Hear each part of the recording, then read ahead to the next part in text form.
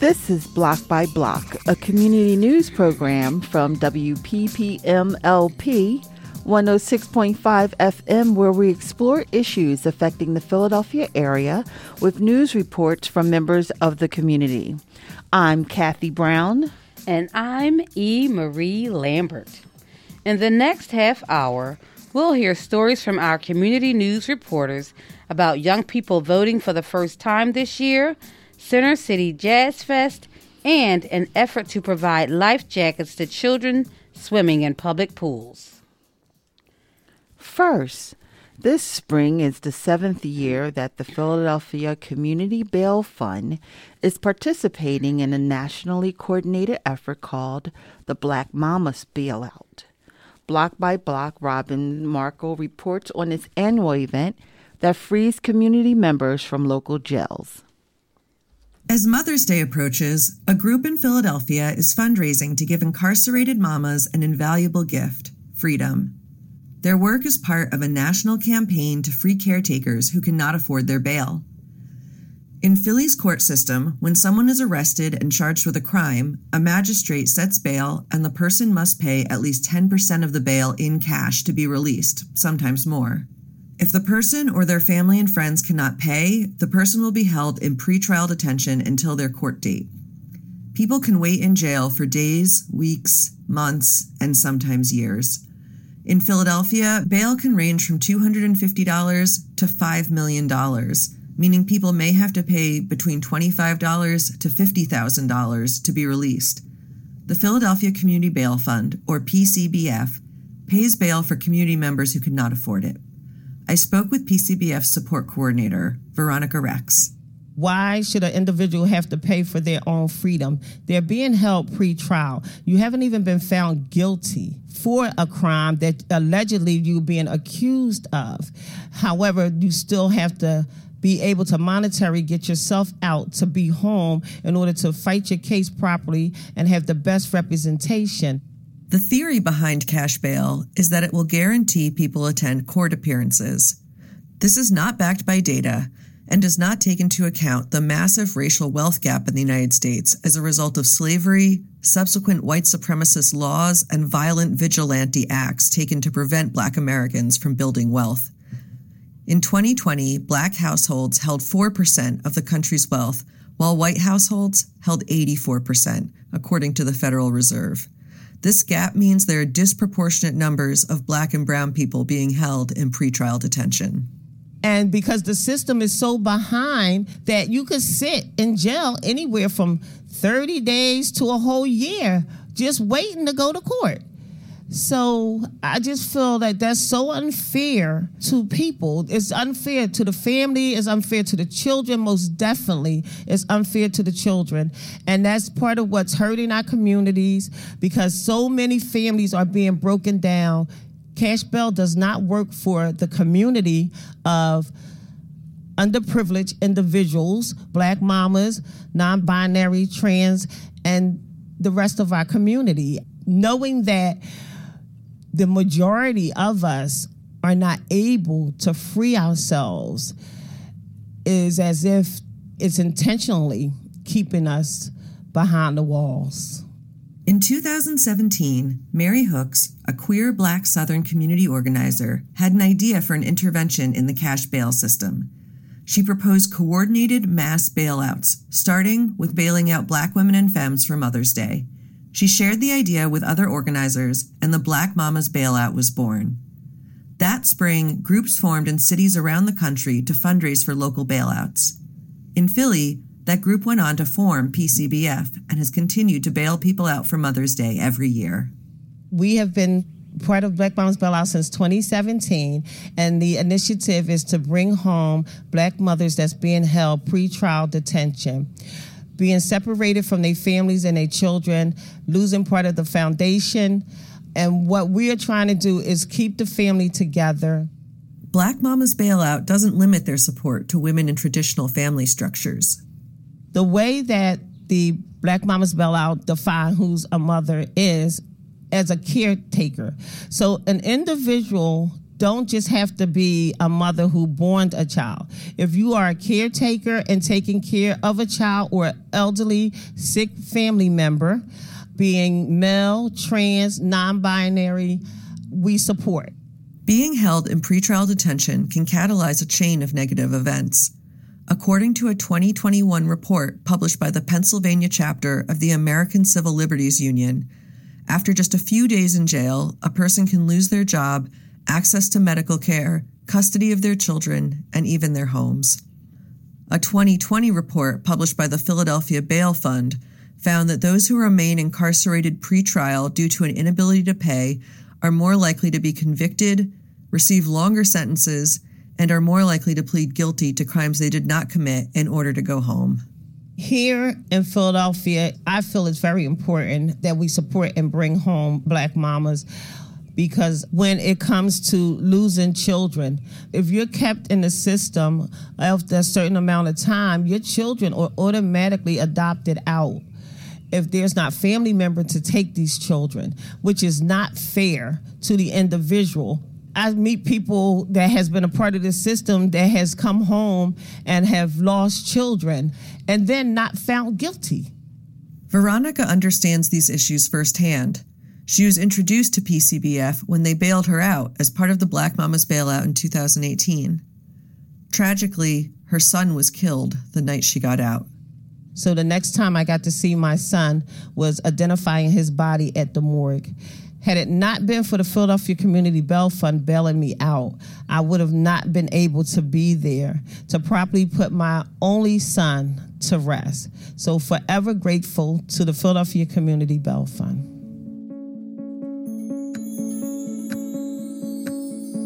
PCBF is raising money through Sunday, May 14th for the Black Mamas bailout. They've spoken with over 75 caregivers they hope to free this year. To help them do this, people can donate directly or purchase artwork made by formerly incarcerated women at phillybailout.org. That's PHILLYBAILOUT.org.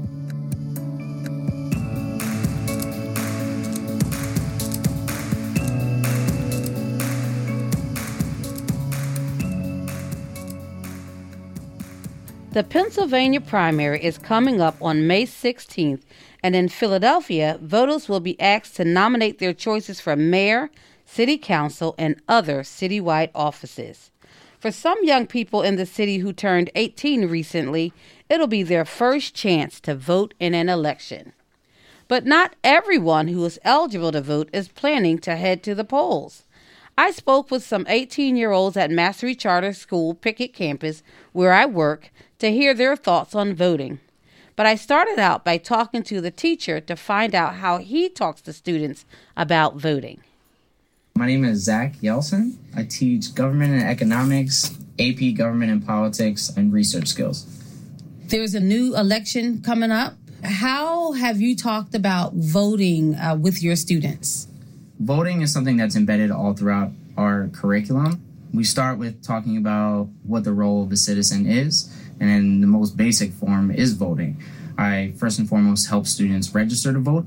I will have them go through the political parties themselves, maybe take some political typology quizzes to kind of see where they align so that they're not just blindly registering for a specific political party because of something that their parents said or something that they saw in the news, but educating them, or at least having them self-identify where they fall on the political spectrum from liberal to conservative, anywhere in between.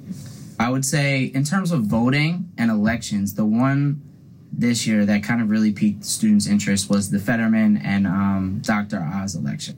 Because they saw a lot of the campaign ads. I think the mayoral race is kind of running behind the scenes for students right now.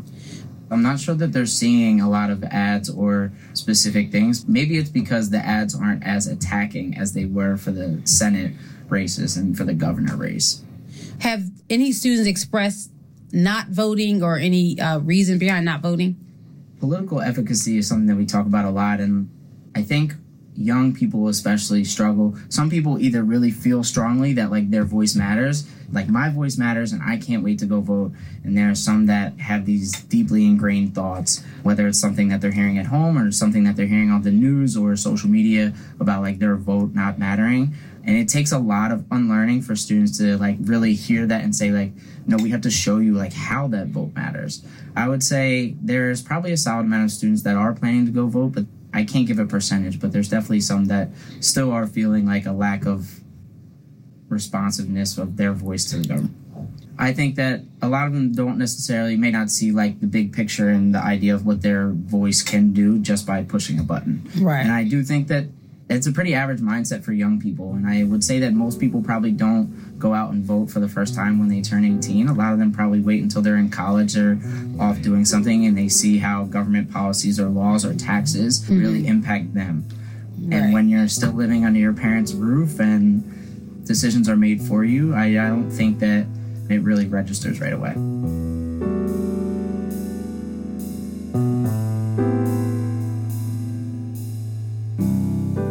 My name is Jacob Moses. I will be voting. I'm not really sure on who, because I'm not really too into like the whole entire voting thing. But like, I will be voting though. Why do you think it's important to vote?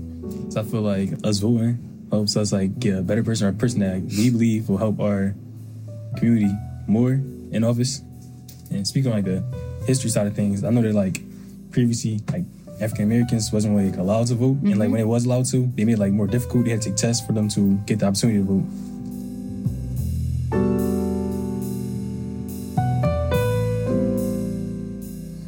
And what's your name, sir? Dorfman Davis. And are you voting? I think so. I think I want to vote.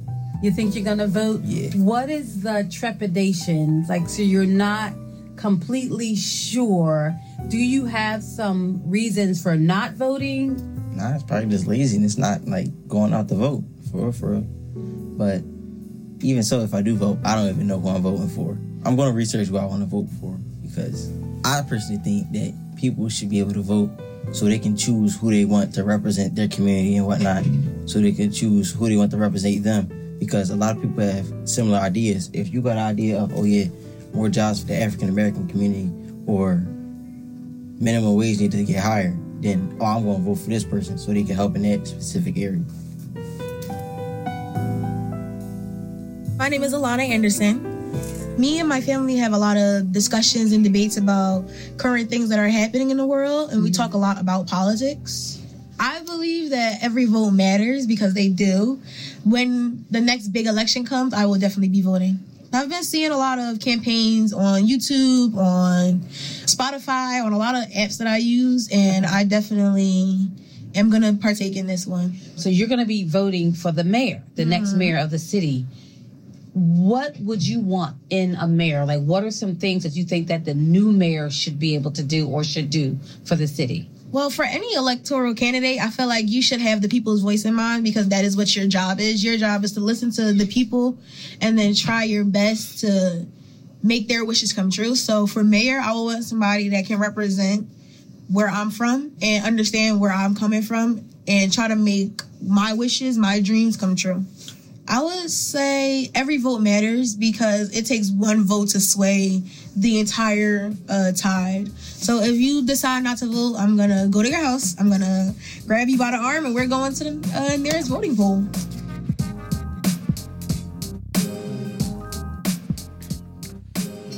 This year, voters who do head to the polls in Philadelphia will be asked to weigh in on their picks for city council and mayor, as well as other offices, including sheriff, register of wills, and city commissioners.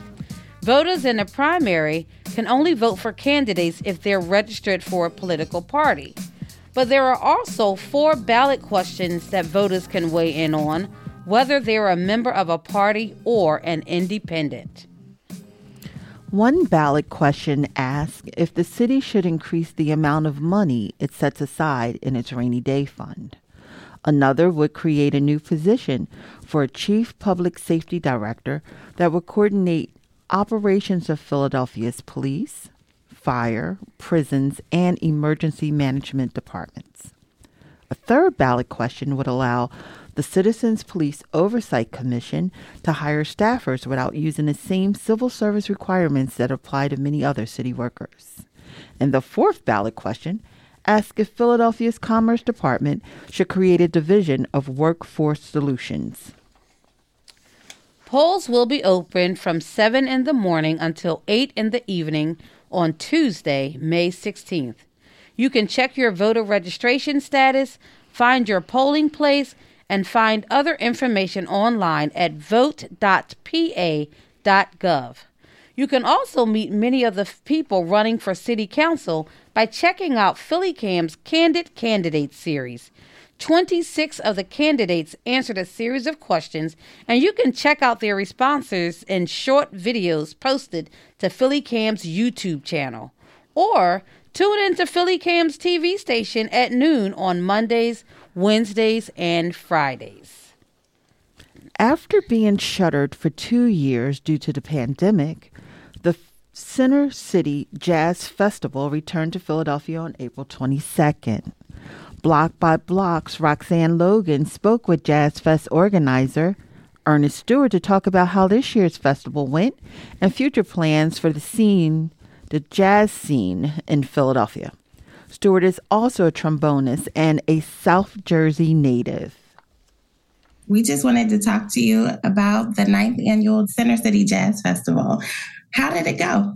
It went well, considering the turnaround time from thinking, well, maybe it can happen this year to actually making it happening. And, the day came where, it's like, okay, it's festival day. I think there might have been 2 months in between, I think we started working on it in February, and by April we were running the festival. I attended, and it seemed like it was a great turnout. What did you think? Yeah, it was a great turnout. I think you could plainly say it was really well attended, and, the tickets sold out, and it was just a madhouse, and it was great. It was beautiful to see. The musician side of me was extremely excited to see a lot of the musicians that were there. It was almost exhausting, the amount of hugs I was giving out to people I haven't seen in years. But it was really exciting to be there. Now, did you get the opportunity to play that night? I played late when everything was all said and done. And it's fun, and I usually wait until the very last set. But yeah, it was great. It was announced that next year the festival would be expanding. Can you tell us about that? Sure.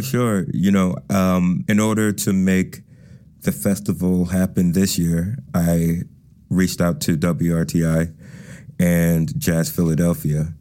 And part of the goals was, look, this has to be a stepping stone. Let's use our collective resources to make something good happen here, to change it and make it this new venture for all of us. So it's something that is still, of course, under development, but we're all very excited about it. And we begin taking the necessary steps to get us there. What do you do between jazz festivals?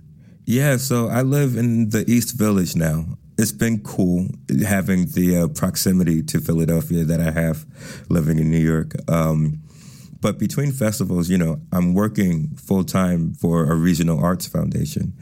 And it's been really great to have that and to change my perspective on a lot of things. During the pandemic, I went back to school to get my master's in nonprofit management. So to further that a bit, I got a position over at Mid-Atlantic Arts. And it's really, I think about the arts and my place in the arts and these partnerships that I've established, and it's really influenced the way I think about our collective resources and influence. What are some other festivals that you would recommend that people attend throughout the year? Sure. There's the New York Winter Jazz Festival, which happens in January. It's very similar to the model that the Center City Jazz Festival has employed, where you get nearby venues and you book shows all within walking distance of each other, all happening at the same time. I would also say DC has a great jazz fest, the DC Jazz Fest. Brick has a great jazz fest in Brooklyn, BRIC, and that's in the fall. DC has a Woman in Jazz Fest. There's a lot of it out there. Thank you so much for taking the time to interview with us. Yeah, thank you. I appreciate you calling me about this. I know the festival's done this year, but it's always great to talk about it and start planting the seeds for next year, you know?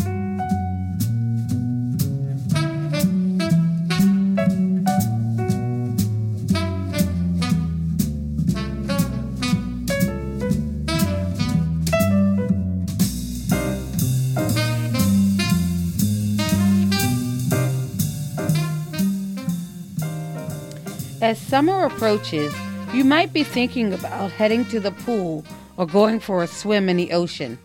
One local nonprofit called Rare Jewel is on a mission to make sure everyone stays safe in the water. The organization collects life jackets and gives them to families with young children. I recently sat down with the founder, Jernica Quinones, to find out what set her on this path. Child that goes to swim just sees open water. They don't never see the dangers of it and never think that they can drown in the water. The children are so vibrant and they just want to have fun.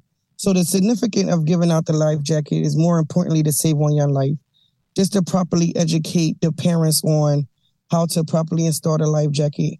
How can it keep them afloat in case of that they do fall in the water? It at least keeps them above the water and not let them sink into the water where they can't be found if they fall in. Any type of water, whether it's in the ocean, whether it's at a pool, whether it's at home. A lot of people have pools in their backyards.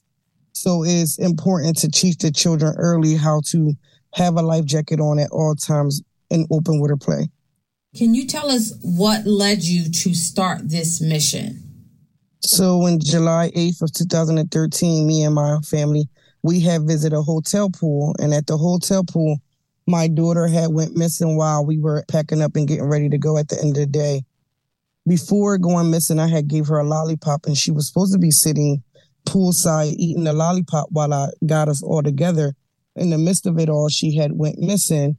And when we went looking for her, we couldn't find her. And when we went up to the edge of the pool, she was down at the bottom of the edge of the pool against the wall, but she was actually drowning at this point, but she was unconscious. So my oldest son jumped in and grabbed her. And when he brought her up out of the water, she woke up from my son running with her, but then she instantly passed out again. The whole time she was trying to gasp for air. And she instantly stopped breathing. And two gentlemen at the pool side, they started CPR, but that wasn't working. So I called the EMS. EMS arrived and they sent her to the hospital. They rushed her to the hospital. And them asking me repeatedly over and over, well, did she have a life jacket on? Did she have a life jacket on? Do you know about life jackets? And of course, at that moment, that's the last thing I want to hear is, did my child have a life jacket on, especially that she wasn't even in the water.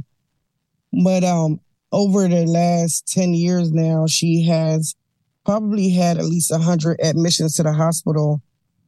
After the 7th year of her having a traumatic brain injury, I have said that's enough. Like, I can't bear to see no more what's going on behind the scenes with a traumatic brain injury child. If I can do something to do preventative measures or interventions, then I'll do that. How young should children be wearing life jackets? We actually give out life jackets as early as 6 months old. We'll have donations come in where they have their liberty to just choose life jackets to donate. And they're literally send life jackets over as early as 6 months old, sometimes 1-year-olds. And how I'll know is because life jackets is not measured by ages, it's measured by pounds. 20 pounds will fit a baby versus a toddler. So I'll move in that way, just matching up the pounds to the children. So life jackets are fitted by the pounds. If your child weighs a certain amount, then you know which size life jacket to fit them with. So even if a child complains about it being uncomfortable, parents should not take it off. No matter what they say while they're around the water, the life jacket is not tight. It's going to harm them the whole time that they have it on. So it's best to leave it on while they're around open water play. What would you say to parents as the summer months approach? Children are very fearless and they would jump in without a doubt. My whole thing is don't underestimate your child. And by not underestimating your child, you will have literally helped me save one young life. So where do you get the life jackets from? How do you get them? And then where and how do you distribute them? We actually are a donation-based organization.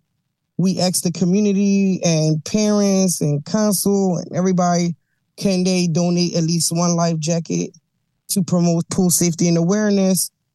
And also you can always reach the organization at Rare Jewel Nonprofit Organization on Facebook or Rare_Jewel 313 on Instagram. On the website, we always ask for U.S. Coast Guard approved life jackets. So these life jackets can be used from pool to ocean. How do you spread awareness about the life jackets and the dangers of not wearing them? Well, I go into the school system, educating children on pool safety and awareness, community-based events. Also, too, last summer, I did education of pool safety in the water to a swim club, actually donated for children from a school to come over to a private pool and have swimming going on. And I educated the kids on pool safety and awareness. That was pretty cool, too. Is there anything else that you think parents should know or lifeguards should know or people in general that work at or near a pool? Don't think that your child knows how to swim. Even if your child swam in a pool, don't think that they're going to be able to swim in the ocean, because it's two different levels of training to do so. If it wasn't, we wouldn't really need to have people going to training to be U.S. Coast Guards. They can just have took swimming lessons and been able to help people out of the ocean. Also, our body is not made to hold down so much salt. Oceans have salt, so our body is weighed down by the salt. So the younger the child is, the quicker your body is going to become heavy.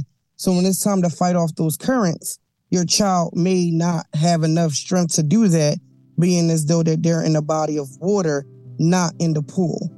Versus in the pool is just plain old water, H2O, probably a little bit of ingredients, in the water, but that's all. But in the ocean, there's no ending to it. There's currents running. You can't stop the currents from going back and forth or however they want to be in the motion. And it's quick to lose a child within them currents, especially if they don't have a life jacket on. Jernica, thank you again for joining us, and we wish you more than one life saved this summer and beyond.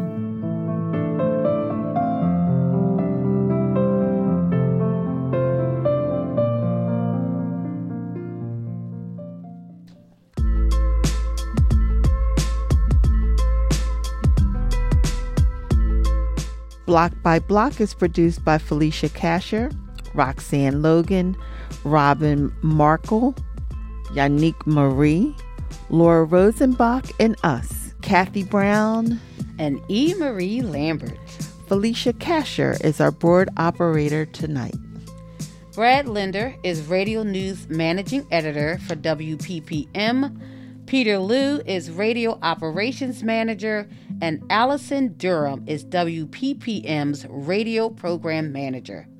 We'll be back in 2 weeks with a new episode of Block by Block, featuring more stories about issues affecting life in the Philly region. And you can find past episodes of the show on Philly Cam's SoundCloud, Apple Podcasts, Spotify, and wherever else you find podcasts.